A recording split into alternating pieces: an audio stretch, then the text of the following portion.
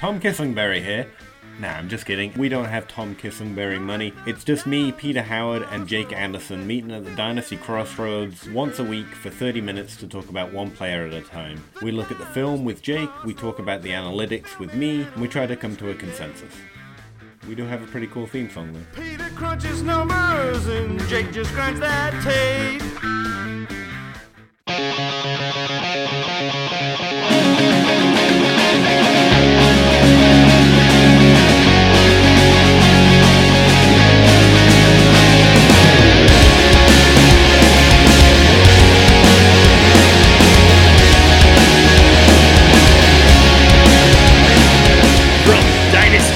Football.com and a DLF family of podcasts. That's Sam Stompy Lane. James is dead. That's the conspiracy theory for the week. Conspiracy theory du jour.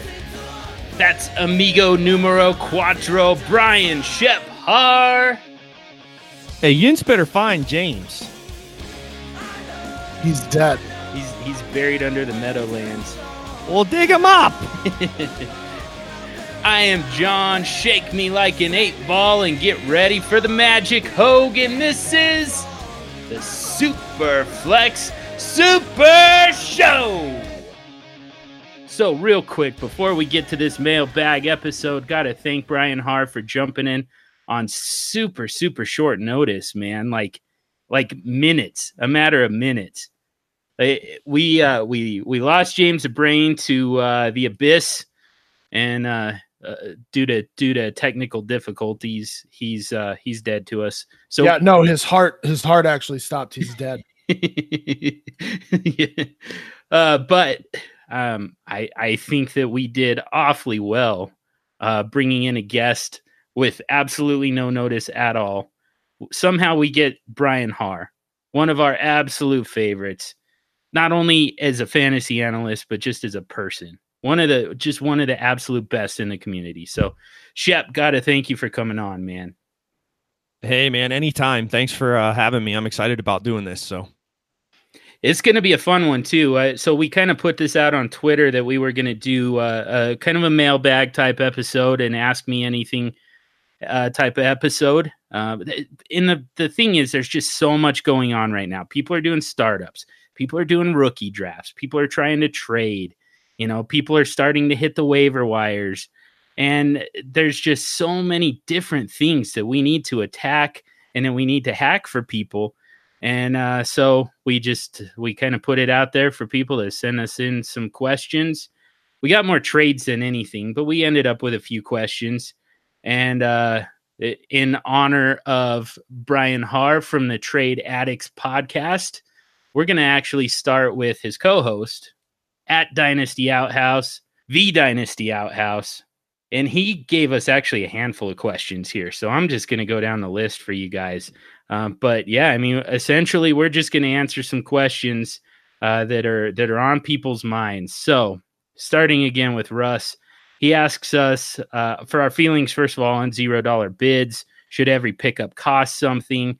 Even first come, first serve after waiver run. So let me start with you, Stomp. What do you think about that? Do you have a preference when it comes to bidding on free agents? Not really. I mean, I think I don't think there needs to be a minimum bid. I mean, if a guy is interested in him but not interested enough to give money for a guy, I can't say, oh, you need to pay $1 for him. I mean, if that's the case, nobody else was interested either. So why does it really matter? What do you think, Harr? I mean, you probably have some insight into it. For you, this might even be a little bit of a loaded question. Like, you might have enough insight into what Outhouse is thinking that you understand, like, where the focus of this question is coming from. So let's use that and see what you think about this. Yeah, so let me start by saying I usually have no idea what the hell Russ is thinking. So we'll start with that. No, but I agree with Stompy here. I mean, I don't really care one way or the other. I mean, I don't think there's anything wrong with not having a minimum bid. If like, again, like exactly what Stompy said, if there's not enough interest in the player that a $0 bid is going to win him, what are we really upset about or arguing about? It really doesn't bother me either way. I mean, I play in leagues that both have the dollar minimum bid implemented and leagues that don't. So, and I don't really personally have a preference. I would say definitely don't do the thing where you can do like less than $1, like a fraction of $1. That one annoys the hell out of me. Doing just a penny bid on a guy. Beyond that, I think for me, it kind of depends on the size of the rosters and the overall settings. I mean, if you're still playing with defenses and kickers, I don't think you can do a minimum bid. I think you gotta set it 0, right? I mean, you can't make people pay $1 for a kicker and expect them to actually do it during bye weeks. And beyond that, I mean, I think it kind of depends on the depth of the waivers. I think that if waivers are deep enough, if free agency is deep enough that there are players there worth paying for, then go ahead and do it. Because what I understand about Russ's point here is that you can drive trading by making waivers, making free agency less enticing, which I totally get. But I mean, I think that free agency has to be enticing enough to actually compete with the idea of trading. Otherwise, I mean, if you don't have a whole lot of talent on the waiver wire anyways, I think that you can go ahead and just make it a 0. And I think people are still more likely to trade. And I think I agree with that. And really, I get the point if you have short benches because you're going to have relatively decent players, I suppose, on waivers. Yeah. So, I get the point there if you're trying to drive trading that way. But other than that, I think I agree, especially in like redraft and stuff where you have kickers, you have defenses. Nobody's wants to pay for those. The other argument I think you can make is like I've heard you, and I think we've all heard how some guys see like, oh well, he needs to stream a QB this week, so I'm going to pick up all of the QBs and then drop them right away.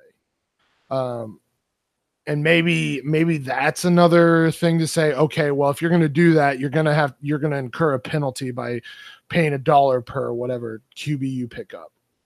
Should we talk about the first come first serve part of that though?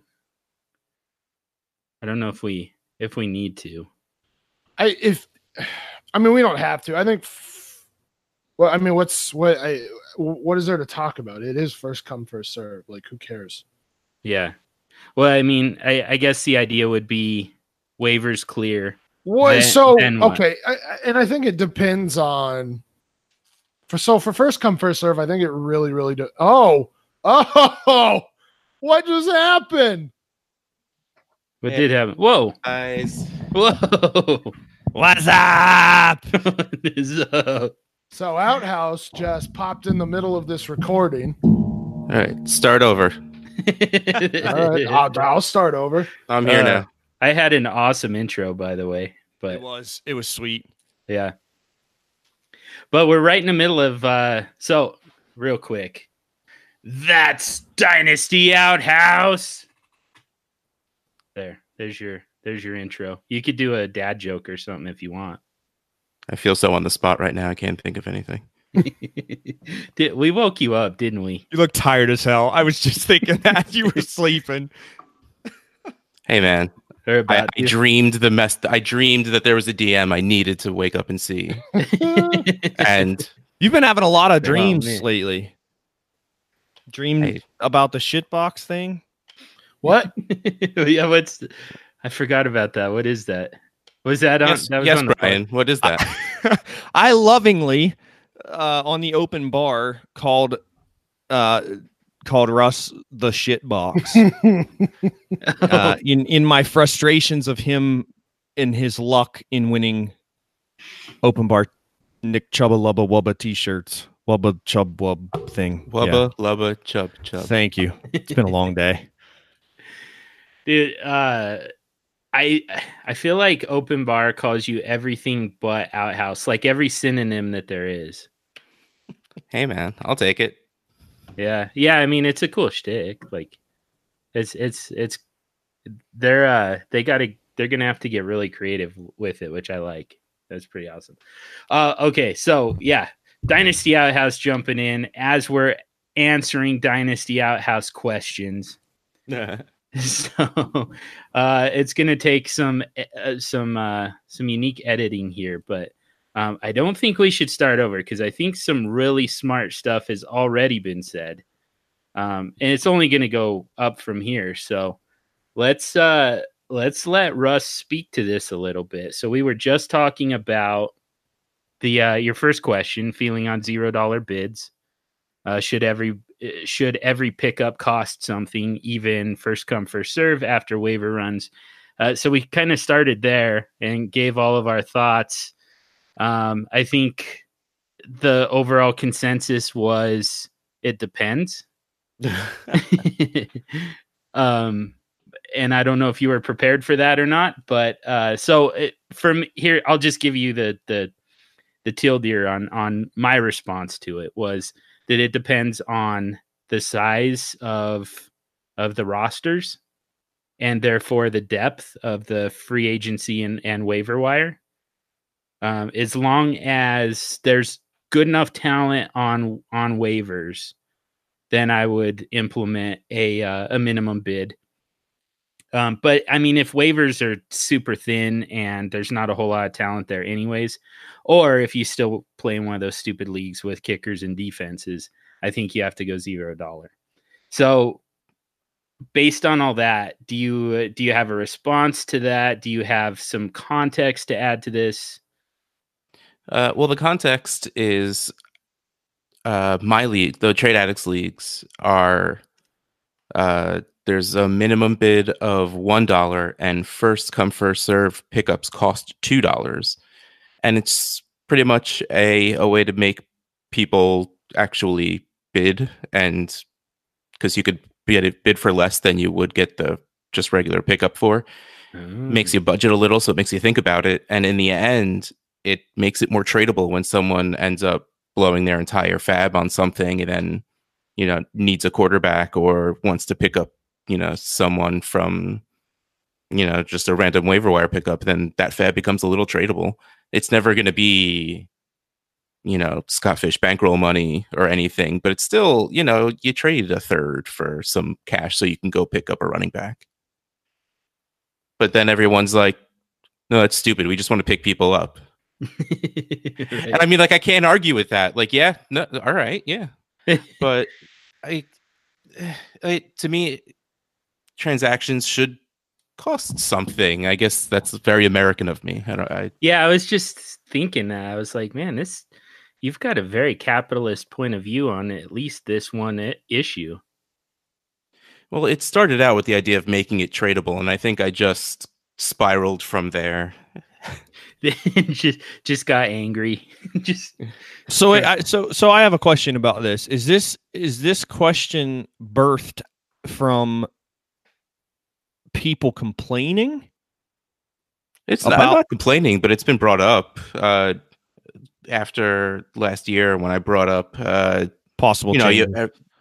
You always put the thread message board post any changes you want for the next year. Right. It was brought up at least twice, the $0 bids. Cool. Interesting.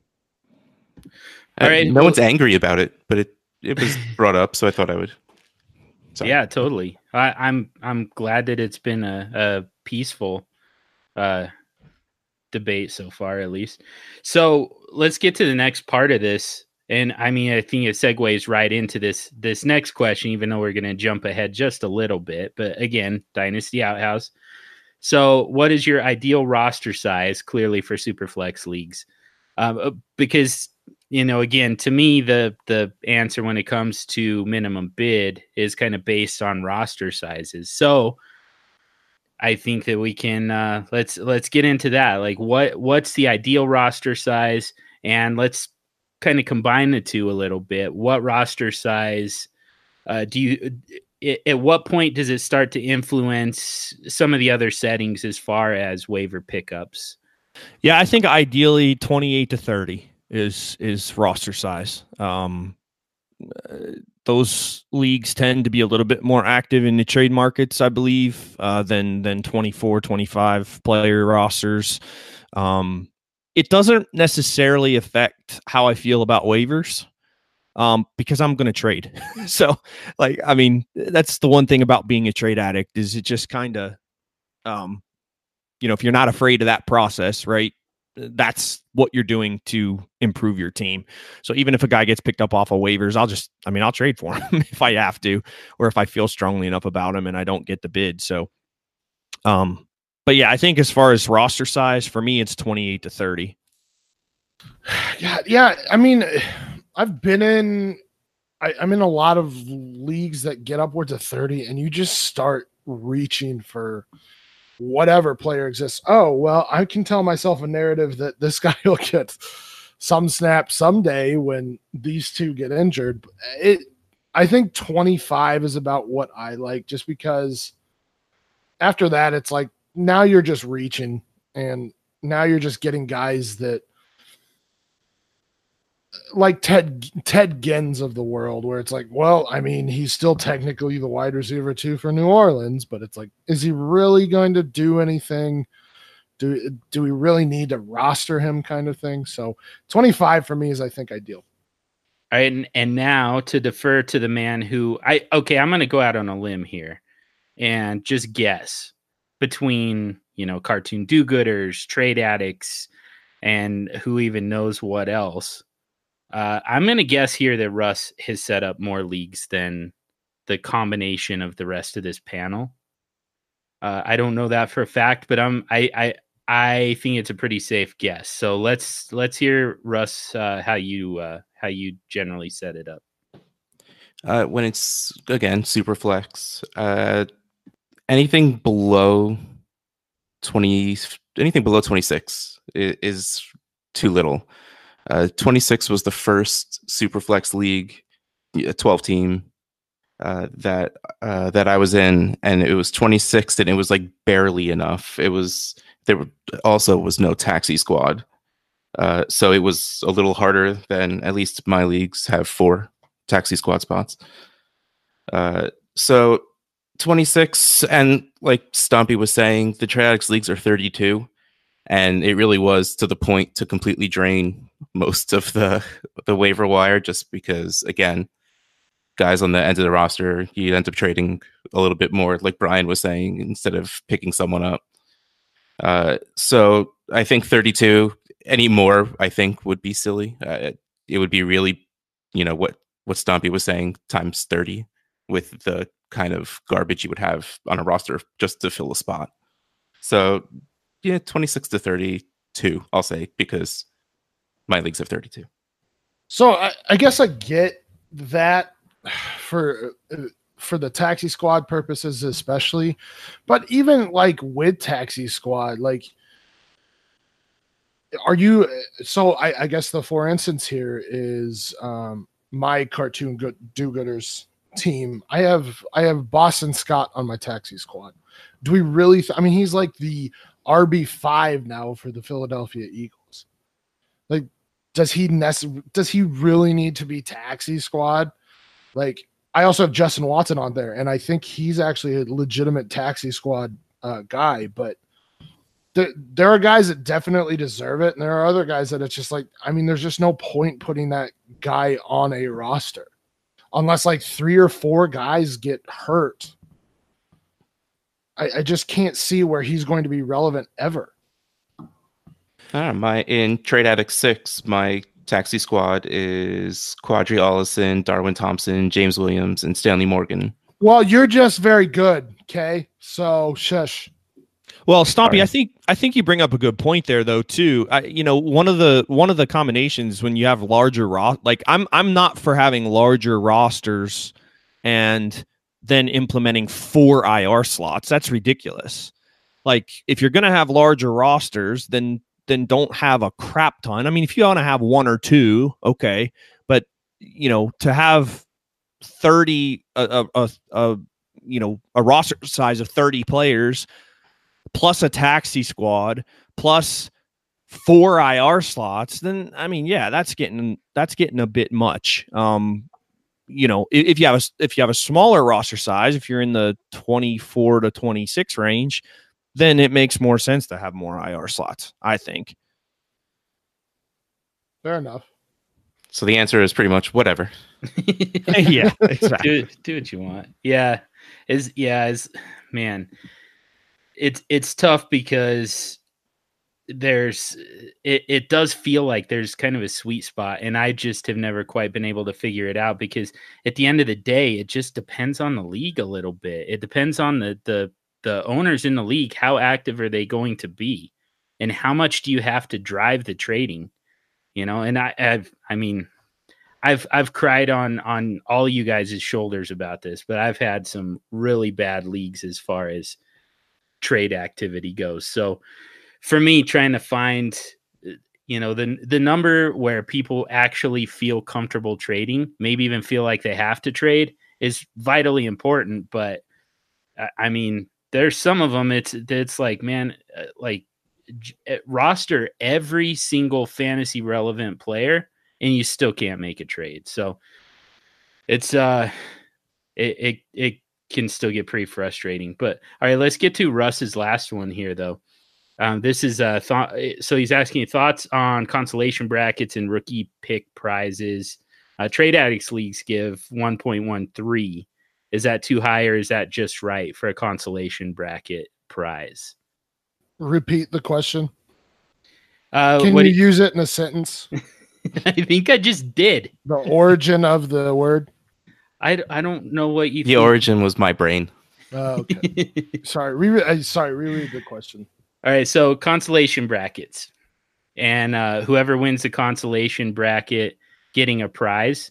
Trade Addicts awards basically 1.13 and a 1.13. What the? How do you say those? 113. The 13th pick of the first round, the 13th pick overall, whatever, out of a 12-team league. Good God.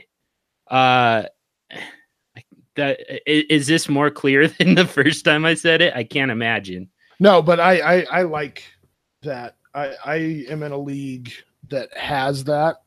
And I think it just keeps people engaged. I know there are others that kind of do like points for, I believe, that like reverse order, or they like the consolation bracket is like points for determines the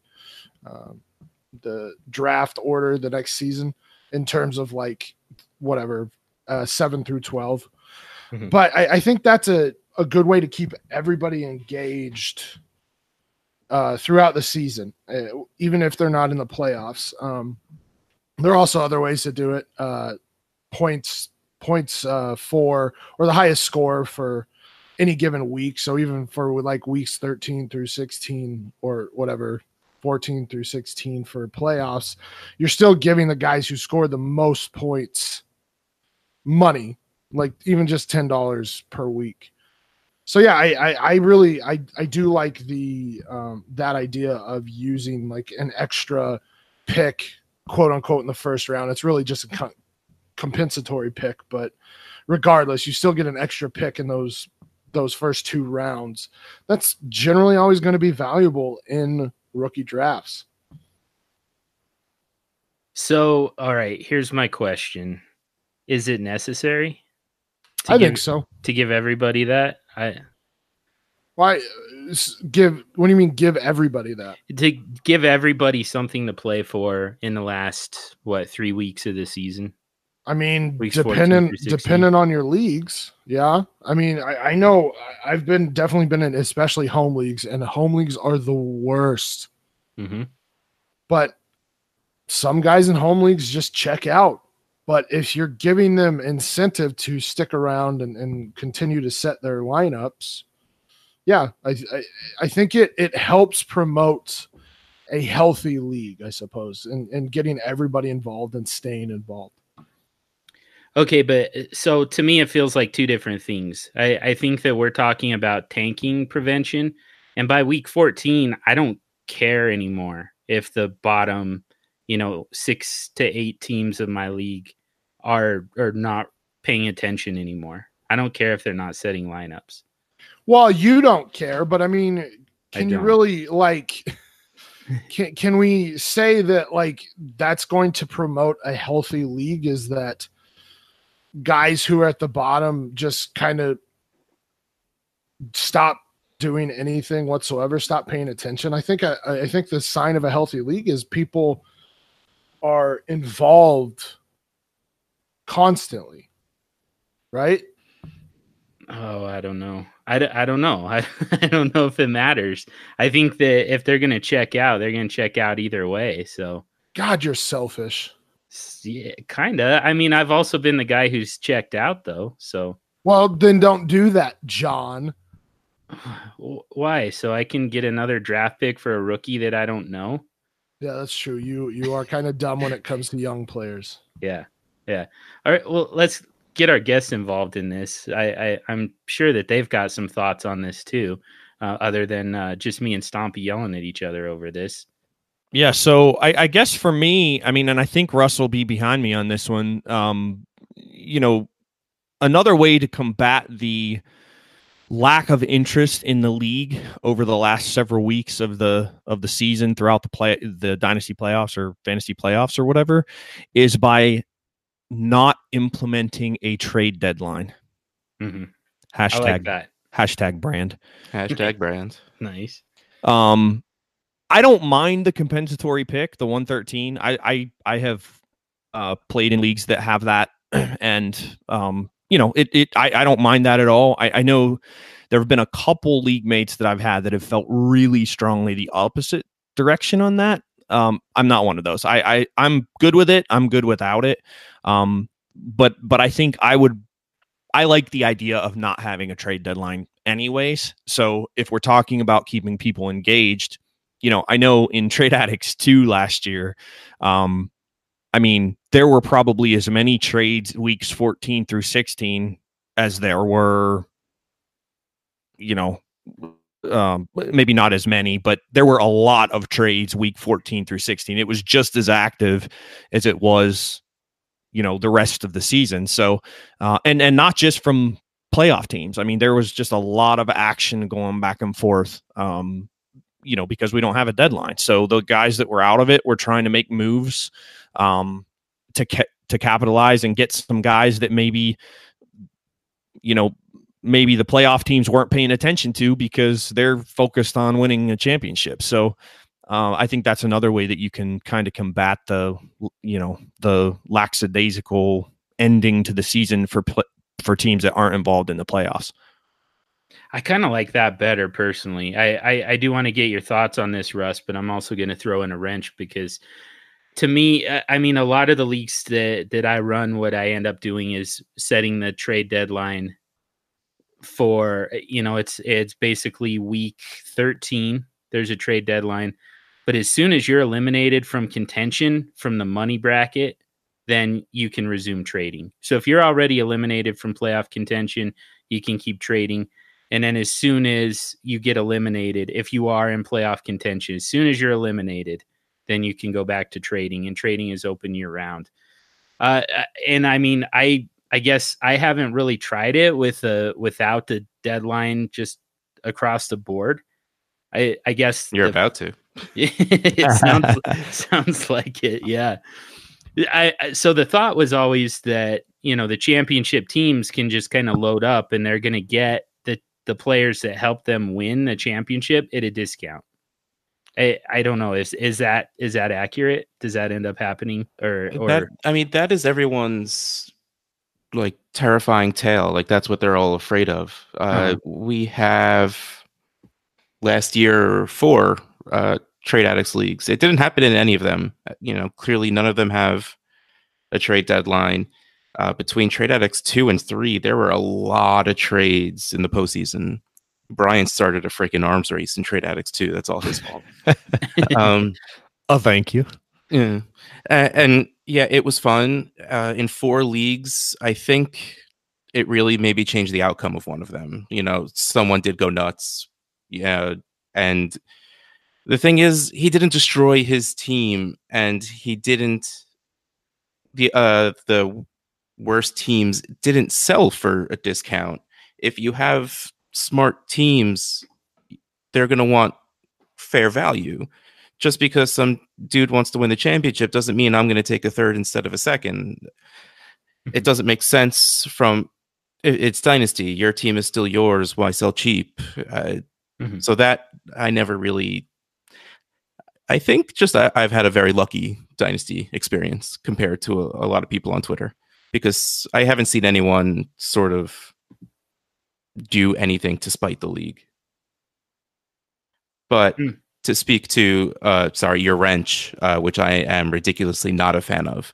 I don't think it's fair that some can and some can't. If 3 guys are in a bidding war for Kiki Cutie on this guy's team, I should be able to get in on it. Even if he doesn't start for my team, I should still have a chance to put him on my bench. To me, it's either all or none, and I choose all. That makes sense. So real quick, just what about the consolation bracket and with the compensatory pick? How important is that, do you feel? It's not important at all. It's just more fun. I mean, that's really the point of it. You still have something to play for in the end to keep people a little interested, but it also, I think it's a little anti-tanking because it will help mediocre teams still get a little better. Because the worst place to be in Dynasty is that like 5-6 seed, or like the 5 through 8 seed. So, just missing the playoffs, you'll have your 106, 107, but then you could also get the 113, which just, if anything, could give you more draft capital to trade for a better, to better your team.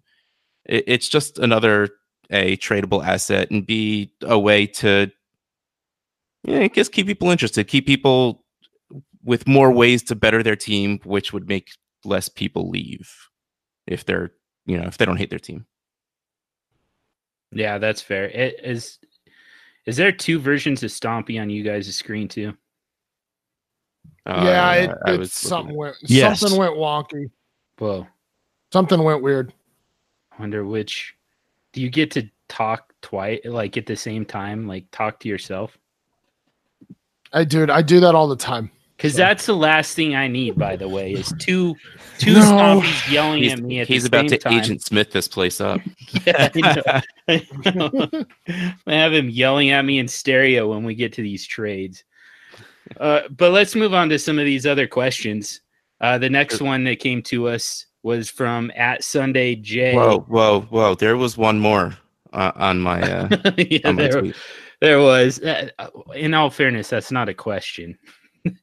It was more of a demand. But yes, there are listener leagues coming, by the way. First of all, we do a redraft league. It's a replicate of the Scott Fish Bowl, and the winner gets an entry into next year's Scott Fish Bowl. So it'll be Scott Fish Bowl 10. But we're also working on resetting and rebuilding the Vampire League. And let's just break a little news right here. So one of the big changes, besides a few little tweaks to some scoring settings, one of the big changes is going to be, rather than having one SuperFlex SuperShow host own each of the vampires, we're going to, all 3 of us are going to control one vampire, and we're going to bring in a couple other podcasts to run the other vampires. And the Trade Addicts podcast is going to be one of them, one of the vampires. They're going to, Russ and Brian are going to co-own one of the vampires. So you'd be the best vampire. Yeah. You're going to have all the glittery skin and stuff, huh? Hey, yes. He's Batman now. Yes, so glittery skin, the Batman. All right. I'll still watch it. Yeah, so they'll be the Twilight vampires. Will probably be Interview with a Vampire. And we're not totally sure who's going to have the third one yet. There might even end up being 4. But anyways, DM the SuperFlex Super Show if you want. And we do have some spots available still. But that's coming soon. And then we'll do a full startup draft. So for all those who are already in the league, have no fear. It's coming. James is working on it. He just is, as much as Brian is not very tech savvy, all I'm going to say is he's here. At least he's here. He got his computer to work in like a matter of minutes, and he's here on the microphone. James is, for all I know, floating out in outer space. We've already talked about he's dead. He's dead. It's fine. Oh, dude, what? I didn't know that. That's a terrible way to break the news. This is the rest in peace episode right here. I buried the lead a little bit, huh? Yeah. Stomping Vampire League, murdered and James. Also James died. James has died, but more than anything, Vampire League. All right. At Sunday _J asked us what Dwayne Haskins' value is in rookie drafts for teams without a need at quarterback. So I think the first question based off of this, because I can break this up a little bit into 2 different parts. So my first question to you is, how do you rank this rookie class for SuperFlex? Maybe give me just give me your rookies in order that you've got them ranked until you get to Dwayne Haskins. So I have Kyler Murray 1, Josh Jacobs 2, N'Keal Harry 3, Miles Sanders 4, David Montgomery 5, and then I probably have Haskins 6. Okay. Man, these are probably all going to be different, I'm guessing. What do you got, Russ? Pretty similar. Kyler 1. I'm still putting N'Keal at 2, Jacobs at 3, and I could see taking Haskins at 4, and then whichever the running backs you like. Sanders, then Montgomery is the chalk answer. So I think I stick with that. Let's hear it, Stomp. So is this Trade Addict scoring? Sure. That would change a little bit because you'd have to. Because tight ends would. There's a pretty heavy premium in. So let's say no. Let's take out the tight end premium for our purposes here, and just say SuperFlex. Okay. So it's Murray and Jacobs for me 1, 2, and then I could put Haskins here at 3 or Harry at 3 and Haskins at 4. I'm probably going to go Haskins at 4 just because I do think once Edelman's gone, which now is in question because of his new contract, Harry will be the lead wide receiver there. But so I think it's Murray, Jacobs, Harry, and then Haskins for me. Okay, you're all too high on Harry. Murray, Haskins, and so that's kind of there's my rankings for you. So let's next piece of this. I'm wondering if you are in need of a quarterback, what are you doing at 102? Are you going Haskins, or are you sticking with your rankings? Ooh.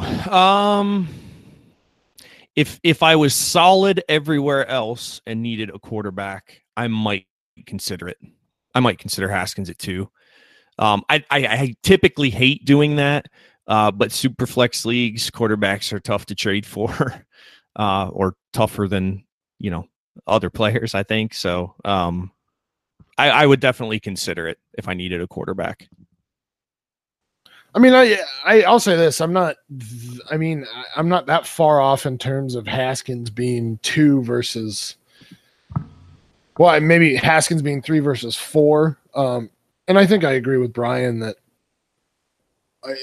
in a SuperFlex league, and we've heard you say this numerous times, John, that QBs are the cheapest during the draft. So I think you have to probably take Haskins at 2 there. Russ, what do you think? So on a SuperFlex team that is in need of quarterback, what are you doing at 102? Are you going Haskins, or are you sticking with your rankings? I mean, I think, clear first answer. See if you could trade back 2 spots, take the risk. But if that's not an option, I think quarterback is the one need in a super flex league that, circumvents the draft for talent, trade for need. I think at that point I'd be fine taking Haskins at 2. I took Haskins at 3 in the UDPL league, the Ultimate Dynasty Podcasters League. So I guess that has to be my answer because I've done it. Nice. Okay. So, all right, last question on this then. You're in a Superflex league, you're solid, you're 4 deep at quarterback, solid at running back, you're fine at tight end, but the wide receivers are lacking a little bit. What are you doing at 102? I'm trying to trade it for a vet that I believe in and capitalize on somebody else needing one of those quarterbacks or running backs. If I have to draft one of the rookies, I'm taking Harry. Well, I mean, that makes perfect sense, especially with what we've been saying on our show is the Hogue method of when you need all of your guys to sort of mesh in their experience at the right times. If you're needy at wide receiver, but you're set at running back and quarterback, you're not going to get help in the rookie draft. So, I mean, Brian's completely right. Take that 102, trade it for some guy that's going to score you points today. I got to thank you guys real quick for naming it that. I blush uncontrollably every time you guys say that on the show. Like shamelessly. What do you think about that, Stomp? I'm surprised that you only said 4 deep at QB. Oh, shouldn't it be like 6 deep at QB? Well, that's me, but some people stop at 4. I don't. Some people stop at 2. But I was like, we'll split the difference and call it kind of an average roster construction is 4 because I drive the average way up. No, wait, hold on. I need to stick up for John for a second. Yes, because I have 2 super flex leagues where either I have only 2 quarterbacks because I'm in midst, we'll call it, of a trade thing that's going to get me more quarterbacks because it's the non-point scoring season. Who cares about your lineups? So I either have 2 quarterbacks or I have 3 quarterbacks, but one of them is like a 3rd string guy. So only 2 quarterbacks. In 2 leagues, they both have the same bye week. Ooh. Oh, man. And they're 4 different players, which makes it even funnier that I somehow found a way to put these guys on these teams. But yeah, so I will be quarterbackless in week 11 and week 12 in these leagues, unless something changes by then, which, I mean, with me, there's a good chance. But that's the caution that John's throwing at you. Yeah, it could happen. And the problem with Dynasty is just because you're okay this year, just because you draft a team where you've got quarterbacks on separate buys this year, doesn't mean it's going to work that way every single year. At some point, it could catch up with you. I mean, you've got plenty of time to work on it. That's the nice part. I mean, even for 2019, you've got plenty of time to fix that. But, I mean, it just sucks to be in a position where you have to fix it. And you have to pay up for a quarterback because essentially you've got to get a quarterback without giving a quarterback. That is hard to do. And if you have a good, smart league, they're going to make you pay. Yeah, exactly. So yeah, Stomp, what do you think about so you're at least 4 deep at, how about that? At least 4 deep at quarterback. Up to 8 deep. I think that I might have some leagues where I'm like 7, 8 deep. But so I mean you can frame that however you want, but you're hurting a wide receiver. What are you doing at 102? Well, I think the right answer is going to be trade out of the. I think the right answer for this draft is just trade out of the draft. Correct. But yeah, I mean, trading 1.02 for somebody, let's say like Tyler Boyd, Cooper Kupp. I think I agree with that. Yeah. Other than that, I'm picking Jacobs, and then I'm trying to trade. And you said we were fine at running back. I'm assuming adding Jacobs makes you great at running back. Mm-hmm. And I would be trying to trade one of my top or close to top end running backs for a wide receiver. Yeah, for me, it's either quarterback. It's either Haskins or one of the running backs, just because they have the most trade value. But that's the thing with that's the reason I have Haskins at 102 is the ability that gives you the more quarterbacks you have, the more freedom you have in trading them. Because again, I mean, you need a minimum of 4 to make sure that you've got both the quarterback position and the SuperFlex position filled at all times, all through the season, even during buys. And beyond that, the more that you have, the more you have this flexibility in being able to trade, because now you've got your 5th quarterback, you can trade him for any position. Whereas if you only have 3 quarterbacks or even 4 quarterbacks, I mean, if you're going to trade one, you almost have to get one back. And the only way that you've got the freedom to ship one out without getting one back is if you've got more than what you need for a season. So I mean, that to me, that's why it's Haskins, but I could also see, I mean, there's pretty significant trade value with those running backs. All right, next question from Vorenus. Vorenus? I hope it's Vorenus. No, just say Vorenus. I'm free. And pronounce it like that. It's Vorenus. I like that everybody's mind. I like that everybody's minds went to the same place, though. I thought this was a classier show than it is, apparently, because I held back the joke. I know everybody was just kind of like stifling laughter. Yeah. Sorry, man. Sorry, Vorenus. Sorry about that. I should have just went with your Twitter handle.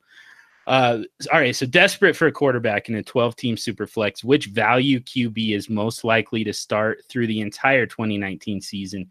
Eli Manning, Ryan Fitzpatrick, Case Keenum, or Ryan Tannehill? I was really hoping Flacco was going to be on that list because that would be such an easy answer. I know. Yeah. It's got to be Eli, right? I think so too. Yeah, I would say. I mean, Eli's the only one who starts from day one. So, you don't think Keenum's going to start? Nah. I think Fitzpatrick might. Really? Yeah. He's man. I guess he's got a chance. Okay, first of all, get Tannehill out of here.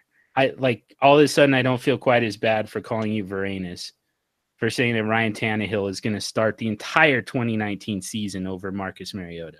I believe there was an episode a while back called "Show Us Your Nuts," or that I think I may have said that. That Tannehill starts the entire season. Yep. Yeah, you're nuts. No, you said he starts the season, not the entire season. Okay, it's the same thing. it's playing the first game of the season is not the same as playing all. You two with 16. your Mariota love, stop it. Yeah, either way, you're being absolutely and utterly ridiculous, and you know it. Eli Manning has a chance. I don't know that. Well, I just told you. What? And you're the be all end all. You're the alpha and the omega of this podcast. Thank you. Yes. What do you think? Oh my God! That was gonna tell you, bro. Jeez, oh man, I could have slammed that, and I can't even jump. Yeah, he's been here long enough that he's finally starting to catch on. What do you think, Brian Harr? Who starts the entire season? Yeah, I mean, I think Eli has the best shot at it. You know, Yeah. I don't think any of the four are going to start the entire season, to be honest with you. But I think Eli has the best chance. I'm going to move through these a little bit quicker for you guys here. Question number 4 from Trade Mart. With the recent Damian Williams news, which was basically the Eric Bieniemy offensive coordinator for the Chiefs, saying that Damian Williams is their starter, who would you rather own in a PPR dynasty league, Damian Williams or Aaron Jones? I think me and Harr probably have to abstain. Let's start with Russ. I am ridiculously stubborn to a fault. Yes, you when are. It comes. I heard you say it the other day on a podcast. Then why don't you just talk? No, it's I just you're not going to convince me on Damian Williams. He was bad. He's been bad. He was always bad. The team is good. The team has now 4 running backs that, to me, are the only reason they're not on equal footing is being rookies or being a vet, and the only time that there is really a bell cow in Kansas City is when there's someone worth being it, or when there's only one healthy player. I mean, who else was alive on that team when Damian Williams was, getting all the carries? No one. Yeah. We're going to pretend there was a guy named Darrell Williams, but that never really happened. Like that's a dream that everybody had. Oh, dude. Oh, real quick. Sorry to interrupt, but somebody nominated him in Fog of War, and I saw D. Williams, and I bid like way, way, way too much, thinking I was getting Damian Williams, and I ended up with Darrell Williams. Look at rosters. A lot of people did that. Yeah. There's a lot of people with close names that are on people's rosters. Yeah. I hated that's so annoying to me. That's like when the Bears had Adrian Peterson as a running back for them as well.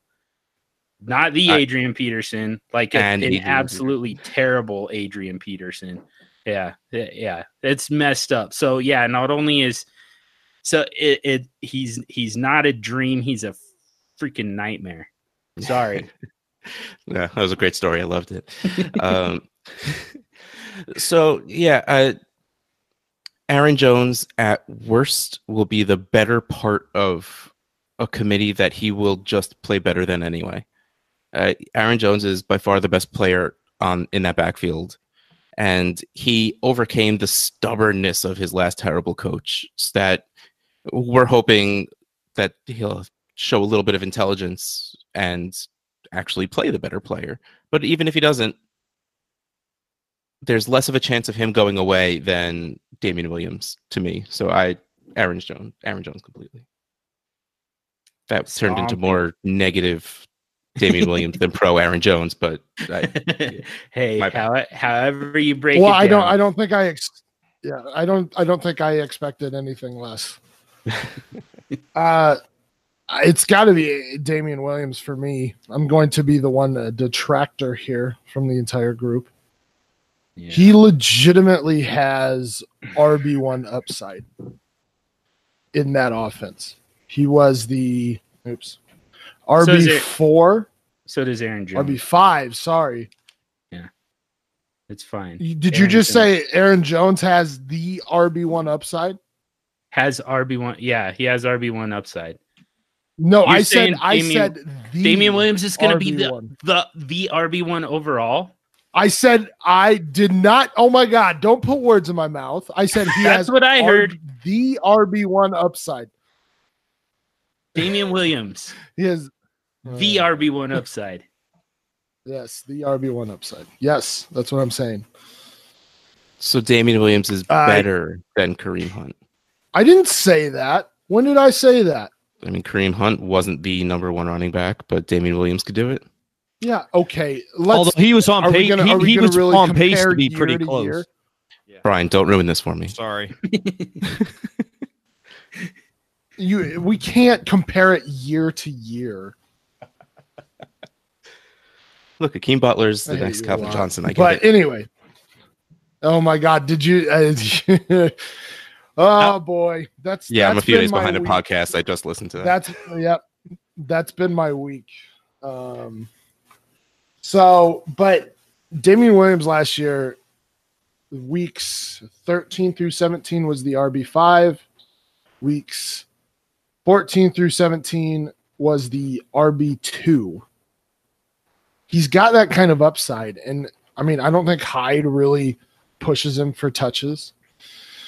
Darwin Thompson's what was he, a 6th round pick? 7th round pick? James Williams was a undrafted free agent. So I just, with the way Damian Williams flashed at the end of last season and into the playoffs, he legitimately has the upside to be the RB1 next year. Will that happen? I don't think you can bank on that, no, but he definitely is an RB1 if he maintains that starting role. All right, I don't know where we go from here. I mean, Harr, it's Aaron Jones, right? Like, Yeah, definitely for me. I mean, I like Damian Williams probably more than the average guy out there. He's, for me, even when they brought in Hyde, I was team Williams in that debate. But yeah, no, it's Aaron Jones for me. So it'll be interesting, John, to hear your take. When we get into the trade section of this show, I'm gonna talk about a trade Russ and I made in one of the Trade Addicts leagues. So I want to get your thoughts on it, given what we know about us and Aaron Jones. So the Aaron Jones fan club is meeting on the SuperFlex SuperShow tonight. Carlos Hyde is the best running back on the Kansas City Chiefs, by the way. Question number 5. You're just going to throw that out there and move on. That was the plan, yes. It's one of the perks of being the host. and the alpha and the omega. I gave you a pregnant pause there if you wanted to fill it, but question number 5. We'll just let it be like the Virgin Mary. It's fine. Yeah. Feeling very uncomfortable the way this conversation's ending. Yeah. Might have to get used to it, I'm afraid. Question number 5 from the big Tabowski. Man, I'm having a hard time saying these guys' names. And he tried so hard to make a cool play on words. A Big Lebowski plus Tim Tebow. Total polar opposite concepts, by the way. But so anyways, Dynasty, I believe it's Captain Redbeard on Twitter. So it's a Dynasty PPR league, 0.25 points per carry. Who do you prefer, Derrick Henry or Phillip Lindsay? So this is tough for me. I think it's got to be Derrick Henry just because of the indications from Tennessee and how that offense is built. But here's the thing with Derrick Henry. A lot of people are pointing out his second half and really towards the end of the season last season. But if you really look at his points per or fantasy points per week, you have like 2 that jumped well over. Well, you have a 30-point week and 1 that was nearly a 50-point week in PPR, and the rest are all under 20. And if you actually look at the rushing attempts, it's the same thing. Like you have several that are, or there's a few that are in double digits, but then there's one week, and I think it probably was against Jacksonville, where he had over 30 rushing attempts. He had another one that was over 20. Everything else was below 20. So there's kind of 2 things going on here where it's like Derrick Henry's like flash at the end of the season, and I think that's definitely brought up hype. But the coach speak, as well as some of the moves they've made this offseason, have made me think that they're going to emphasize the run there. I don't want to get into Mariota and my hate for Mariota, but it's just not a volume passing offense. I mean, Mariota's never been a volume passer to begin with. It's always been a run first team with Mariota at quarterback.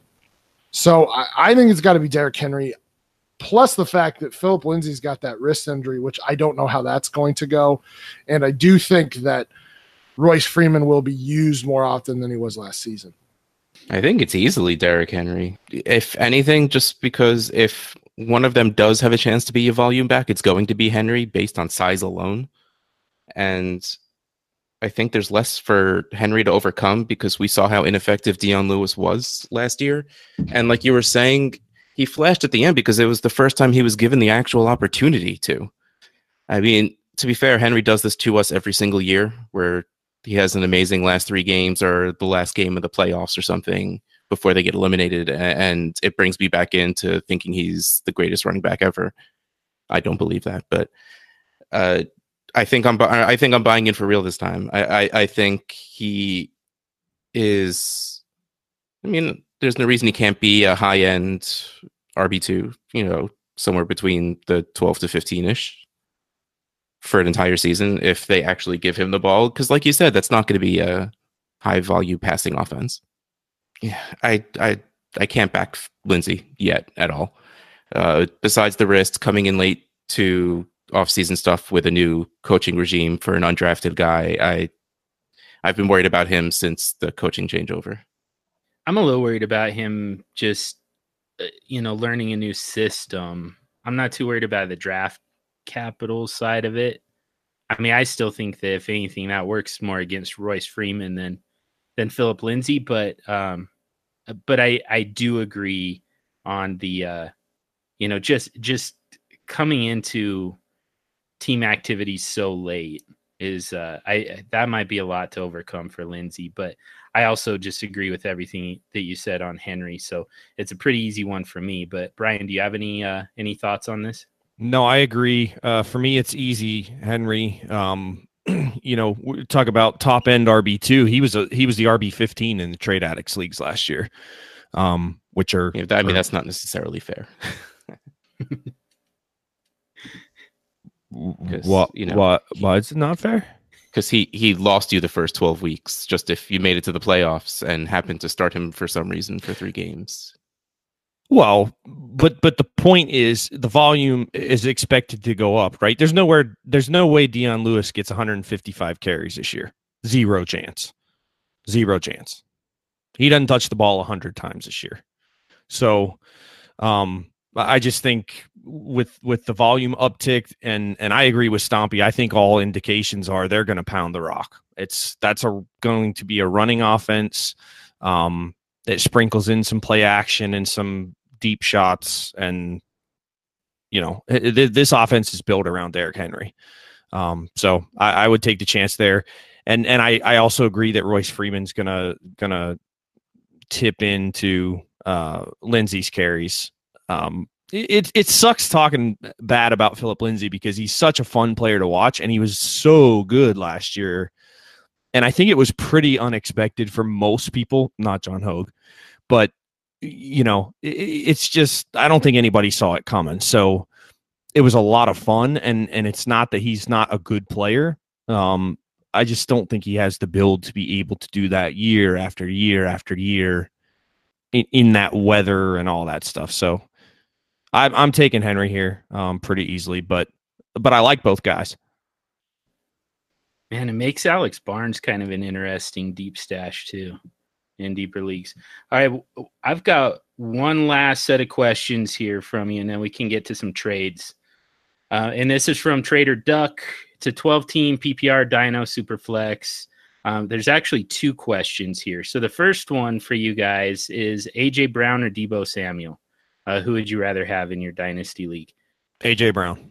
Nice and concise. What do you think, Russ? AJ Brown. And Stomp. Brown. Okay, cool. Easy enough. So the next one then, AJ Brown, Paris Campbell, or Noah Fant? I still got to go Brown here. I think his future is brighter than the other 2. Whoops. Russ? Paris Campbell. I knew he was going to do that. Yeah, Zach Reed has ruined listening me. to Zach Reed to it. Yeah. All right, Brian. I still go Brown. And I've got Noah Fant, the number one pass catcher in this rookie class. All right, let's get to the trades. No analysis needed.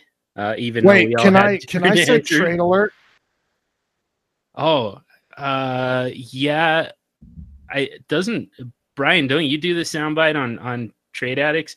Maybe we should have the two of you duel over this. See who does it better. Go It's ahead, a very Brian. boring duel. Let's get to the trades. Oh, Oh, wait, no. So I'm That's a tough not. I'm back saying to trade follow. alert for me. I don't really care. Oh. I think care he's what I pulling sound a Shane trade alert. Oh, okay. Well, Yeah. I appreciate you letting us actually get through a segment before you did that. Shane would not, so definitely much appreciated. So yeah, let's hear it. All right. So this is the cartoon do-gooders 1. So I'll give you a little bit of context. I traded Sam Darnold for a 2020 first and Philip Lindsay. Hey, good transition. Good, go me. And You then I got needed Lindsey? another.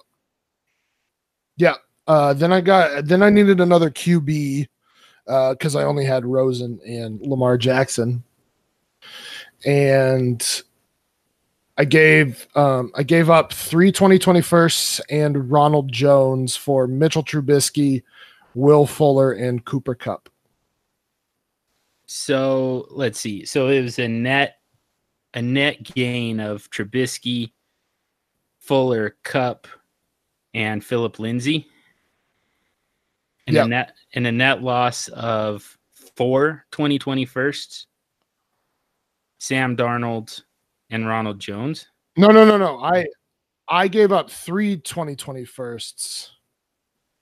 So But really it was Didn't you Sam say Darnold 2. Yeah, hold on. It was Sam Darnold 2 2020 firsts Only and the- Ronald Jones for Mitchell Trubisky, Will Fuller, Cooper Kupp, and Philip Lindsay. Wait, so what was the first trade? It was Darnold and what for? No, it was just Darnold for a 2020 first and Philip Lindsay. Oh, you got a 20. Okay. I thought you said you gave Darnold in a 2020 first No, for I'm Lindsay. not I was that like, stupid. what Come the on. hell was that? Okay. That's better. What do you guys think, Trade Addicts? Okay, well, I'm going to do it separately because trying to smash that together is, way too much. So Darnold for Philip Lindsay in a first. I'm really big into Darnold, even with Adam Gase there. So I would take Darnold on that side. But the 1, 2, 3 firsts for Trubisky, Fuller, and Kupp is way, way, way on your side. So Don't I forget think that Rojo. I didn't. I did. I think overall you came out pretty good. Woo! Yeah, I agree, Stomp. I think in looking at your roster, I think it made sense too. I think both of these deals made sense, especially together. And I know Trubisky was bad last year as far as accuracy goes, but I like him better than a lot of people do. I think he is a better quarterback than a lot of people think he is. So, and I think even if I evaluate him similarly to what most people do, I think you still got value in that second deal for sure. Mm-hmm. For sure. You have some risk there with the injuries to those wide receivers, but especially with Fuller, just with Fuller the in best ball is with so the history. money. Oh yeah, absolutely. No, yeah, and that's the other thing. The format, I think it makes sense. So yeah, I like the culmination of these two deals for you. Hooray! Yeah. So Brian, you said you have a trade for us? Oh yeah, so in Trade Addicts 4, Russ and I made a pretty big deal. I had sent him a message and just said, "Listen, I'm just sending you a big boy. I'm working on a big boy trade, and I think it's one that it's going to be pretty close when it comes across." So I sent Michael Thomas. Hang on, I got to get it back up here. I sent Michael Thomas and Aaron Jones and a 2023 for Nick Chubb and Brandon Cooks. I got crushed in the poll. But the reason I'm asking you about it, John, and Stomp too, but John, I'm interested because it really pained me sending Aaron Jones. Mm-hmm. That was the hardest part of the deal for me. So curious as to what you guys think on this one. In all honesty, I think that you got reasonable value. I think that, Michael Thomas slight edge over Nick Chubb. If you're going to take these guys into the season, I think that Michael Thomas should have more value than Nick Chubb. As far as trade value, Chubb is awfully close to Michael Thomas in trade value. And then Cooks and Jones they're right there. So I don't, as much as I hate to give up Aaron Jones, I mean, I think that you came away with much more value at running back and, a little bit of a downgrade at wide receiver. Not terrible, but, probably like a 2-tier drop for about a 2-tier upgrade at running back. So that's the thing that I'm kind of coming around on with the stupid running backs, is that I know how people feel about them. I know what people are willing to pay for them.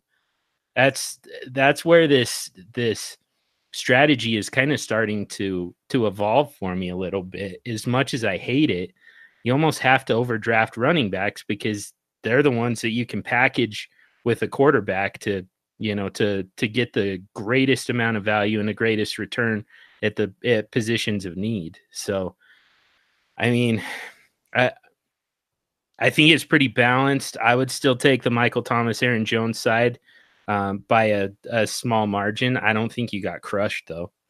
I think this comes down to how people value Cooks.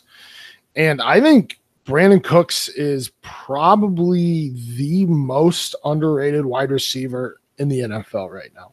Yes.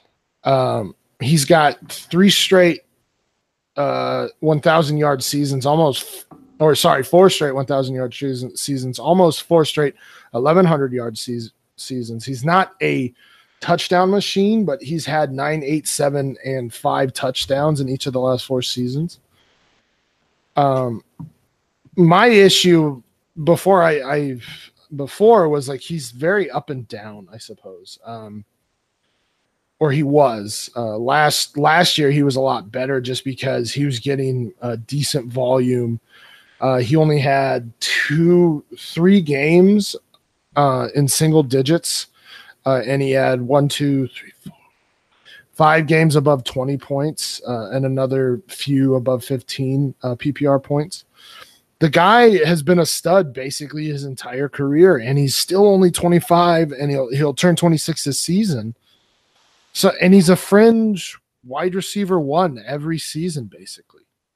And then you have Nick Chubb, and I think a lot of people know how I feel about Nick Chubb. I traded up in Trade Addicts 6 for Nick Chubb. To the detriment of my team. You took him way too early. I don't think that's true, but I think right before Kareem Hunt signed with him. Well, I still don't think that's going to affect him all that much. I don't either, but it was just funny to watch you melt down for a minute. What the all right. But yeah, I think you, John, had it right though, is that you're getting a big upgrade for me in terms of Chubb over Aaron Jones. And I don't think it's that big of a downgrade from Michael Thomas to Brandon Cooks, just because Brandon Cooks has, like I said, been a fringe wide receiver 1 basically his entire career. So I think you actually won this trade slightly. Yeah. Again, I'm kind of taking the approach of, I'm taking these guys into the season. I'm going to battle with these guys, and that's where I would want Michael Thomas and Aaron Jones. But yeah, I mean, as far as I think that where I feel like Russ won this overall is, I mean, and this is a Dynasty Outhouse ism that I've kind of I've edited it a little bit, I guess. I've editorialized it just a little bit, but instead of, draft for talent, trade for need, I say draft for value, trade for need. And I think they're essentially the same thing. Well, I think that you're getting the most trade value. I think that Nick Chubb has the most trade value out of that entire trade. So knowing that you guys are going to continue making moves, that's where I would want Nick Chubb, just because you can get a larger return for him than you can for Michael Thomas, which is kind of crazy. But again, that's how people approach the running back position, and it drives me nuts. But that's, at the end of the day, that's what the market looks like. So this first one, we got to talk about Nick Chubb a little bit more. So this is from Dino Junkie.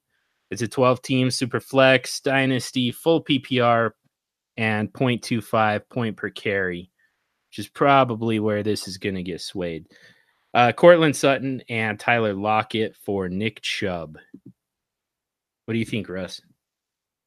Nick Chubb. Just on value anyway. But real quick, just to bring it back, you thought that you'd get a lot more for Nick Chubb over Michael Thomas. The DLF trade analyzer has Michael Thomas at 855 and Nick Chubb at 707. Whoa. Yeah, so I mean, that's crazy. I kind of think that it should be Michael Thomas yielding more in a trade than Nick Chubb. I do too. I think that in most leagues you're going to have a hard time getting Nick Chubb for Michael Thomas straight up. Like, people just have such a hard time giving up those running backs. They feel like, and like, again, it kind of is the overall strategy. The in-season strategy is, once all your more longer term players have kind of all matured together and all kind of meshed together, when everybody's kind of at their peak, then you add in the running backs and that makes you a contender. Well, the problem is people tend to feel like all I need is the running backs to make me the contender, And so I don't know, people just pay a premium for running backs, I feel like. And I think we're kind of seeing it with Saquon Barkley. I mean, not to crap on your boy Harr, but I mean, just the haul that you can get for Saquon Barkley in a lot of these leagues. Jesse Reeves was telling me about a trade that he made that, like, it was like Keenan Allen and God, what all did he got? Like, he essentially got like 5 times, rookie first value, almost 6 times rookie first value for Saquon Barkley.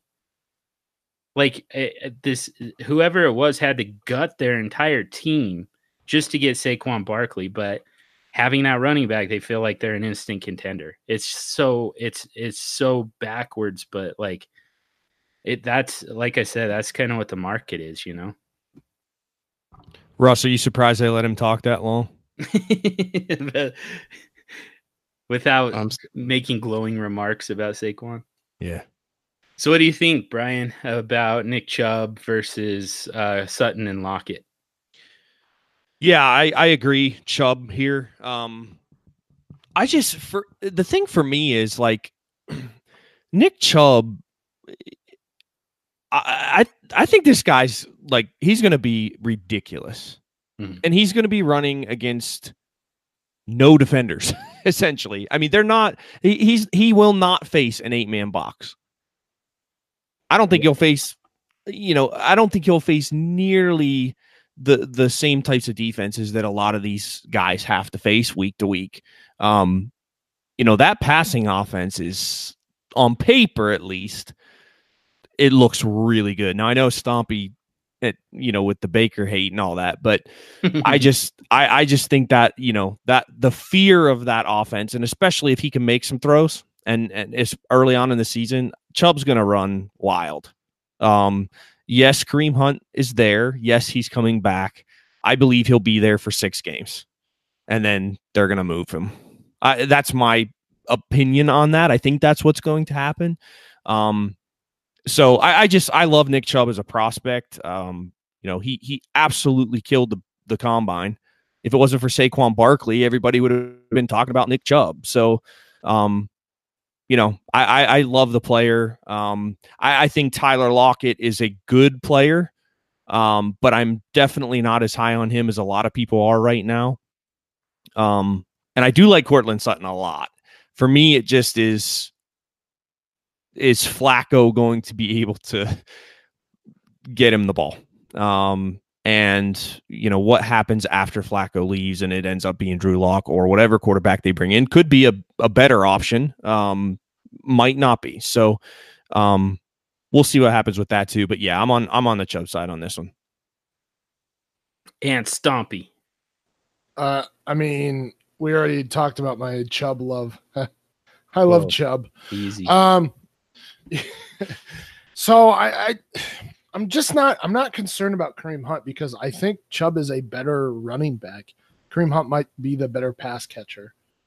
But I think Chubb's just a better running back. And Brian makes a good point that he's likely to face less stacked boxes. He ranked 10th in defenders in the box last season.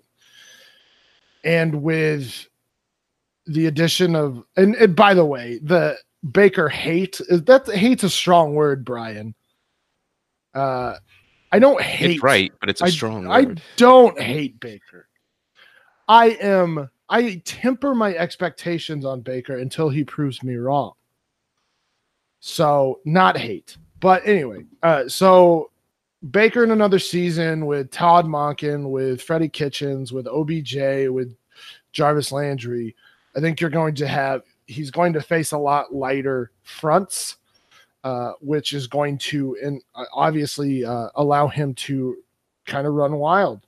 And then and with that in mind, when he became a starter from week 17 on, he was the running back 8 last season. So imagine that guy facing lighter boxes next season. Like to me, at the very least, those first 8 weeks, he's got top 5 upside. Now he's got that Damian Williams upside. Yeah, he's got Damian Williams upside. So when Kareem Hunt comes back, I do think he's going to have some usage, and Chubb will have some touches taken away. But he just doesn't scare me all that much, and to me, it's more of an insurance policy. And they get a draft pick if they let him go into free agency the next season, and he signs somewhere else. So I think it, especially in point per carry, I definitely think it's Chubb. I think Chubb's going to get like 90% of the carries. Maybe 90% is hyperbolic, but a significant portion of the carries, especially in those first 8 weeks. All right, Chubb got 69% of the vote. You cannot make this up. All right, one last quick one, and I think this is going to be a quick one, but I am curious because this is relevant to some of the conversation we've been having in the last few minutes. It's from Jake Lang, 10-team Dynasty PPR. Do you want Saquon Barkley and a 2020 first? Or yes. Yeah, who adds Saquon? Or my entire team, still Saquon. DeAndre Hopkins, Miles Sanders in a 2020 second. Oh man, Bay and Bay Light. It's Barkley easily. Easily. Okay. It is easily for me because I have him. Huh? What was the other side again? Saquon in the first for Nuke, Miles Sanders, and a second. All right, sorry, talk, Brian. Yeah, no, I mean I have Saquon. I have Saquon over Nuke, straight up. And while I love Miles Sanders,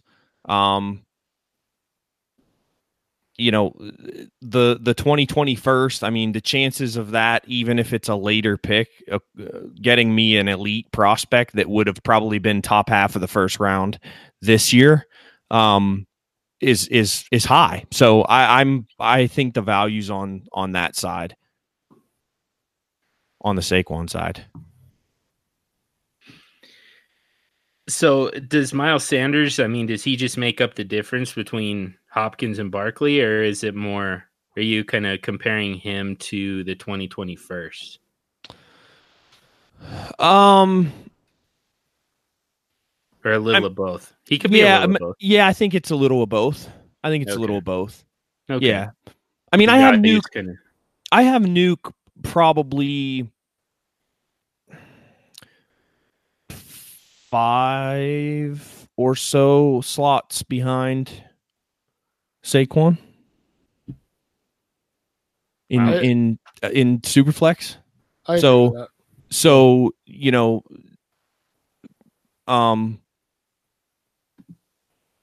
Sanders and a second for a first, and we're talking 2020 picks. So I mean, I think that's pretty. It's probably pretty close value wise. If I just, if, and again, I love Miles Sanders. I mean, he also is a Penn State guy, right? So, but if it's Saquon Barkley, you don't trade Saquon Barkley for a fair deal, John. I mean, you know this. You do this to me constantly in every league we play in that you own him. I think that's only one league, but it kills me. I had the rights to him in another league.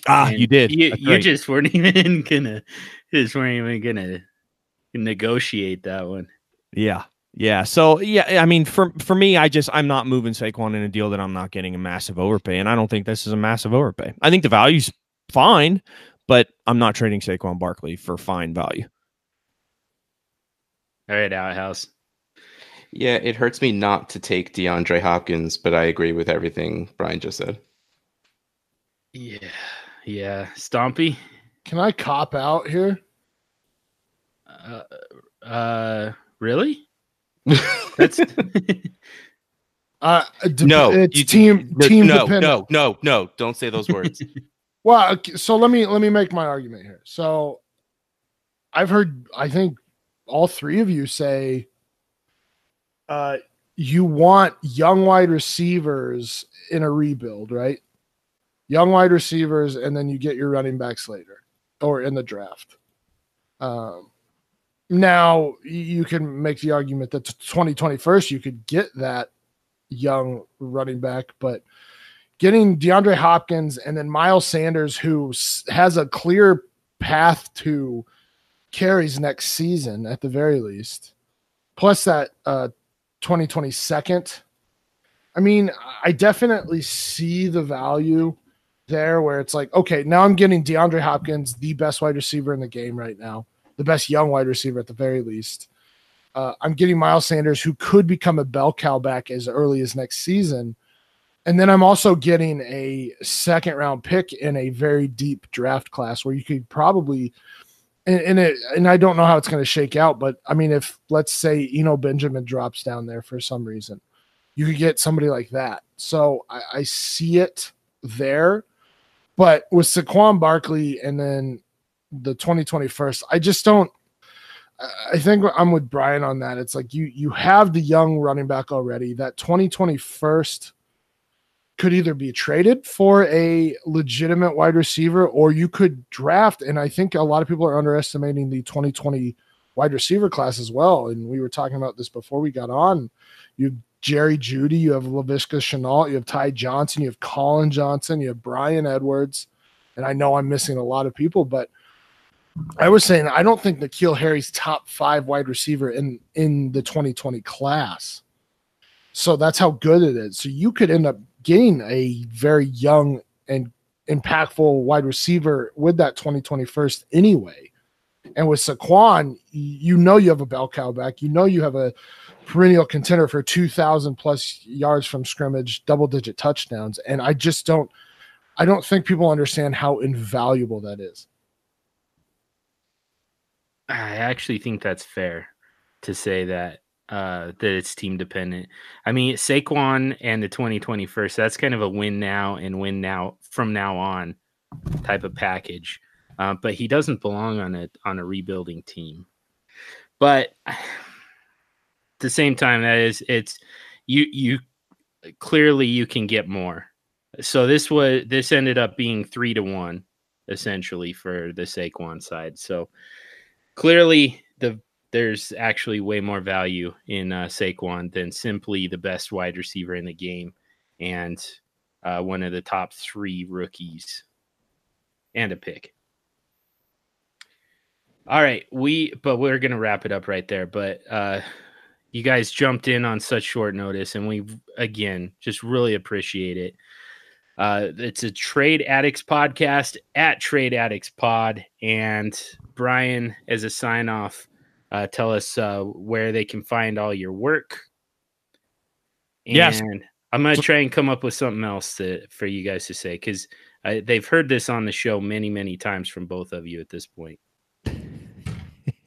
Yeah, so you can find me at Brian Harr FF on Twitter, and my work is over at dynastyleaguefootball.com. Yeah, that's where I'm at. Come have some conversation. I love conversing with the Twitterverse, so hit me up on there, and I'll argue with you long enough for you to think that I'm a mean person, and then I'll apologize. So that's true. That's true. He's way too nice. All right. I came up with it. If you hadn't jumped on the Super Show tonight, what would you be doing instead? So you know what I was doing. But we're not going to say that. No. Tell us what you were doing before while we sent you a DM. Turn off notifications, man. Come on. Number two. So it was great. Congratulations. Thank you.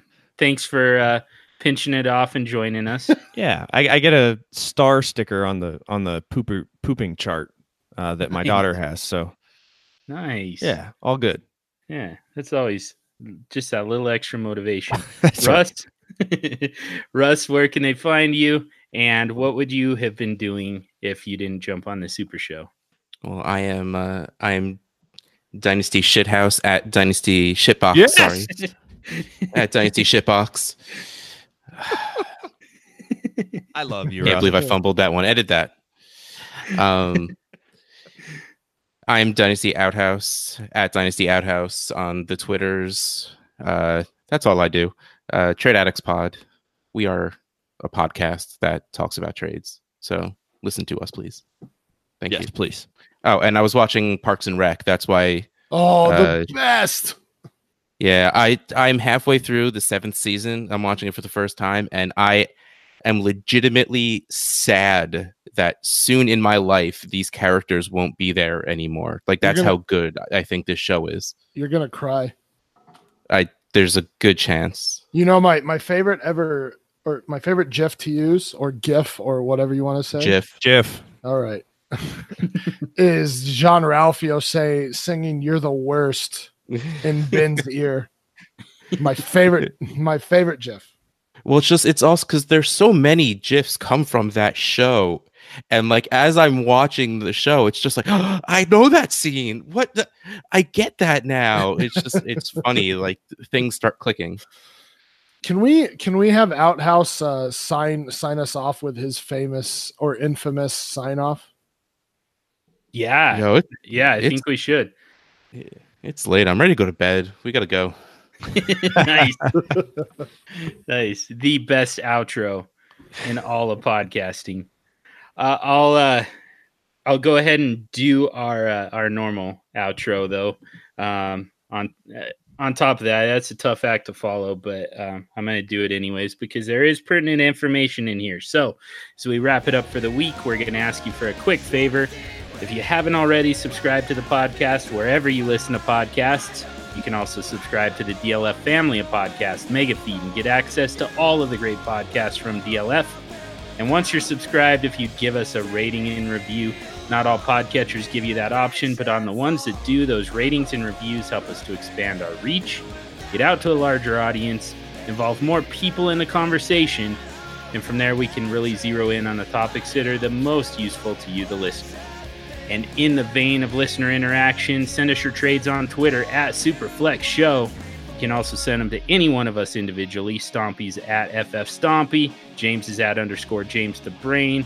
I'm at SuperFlex Dude. And again, at Brian Harr FF and at Dynasty Outhouse.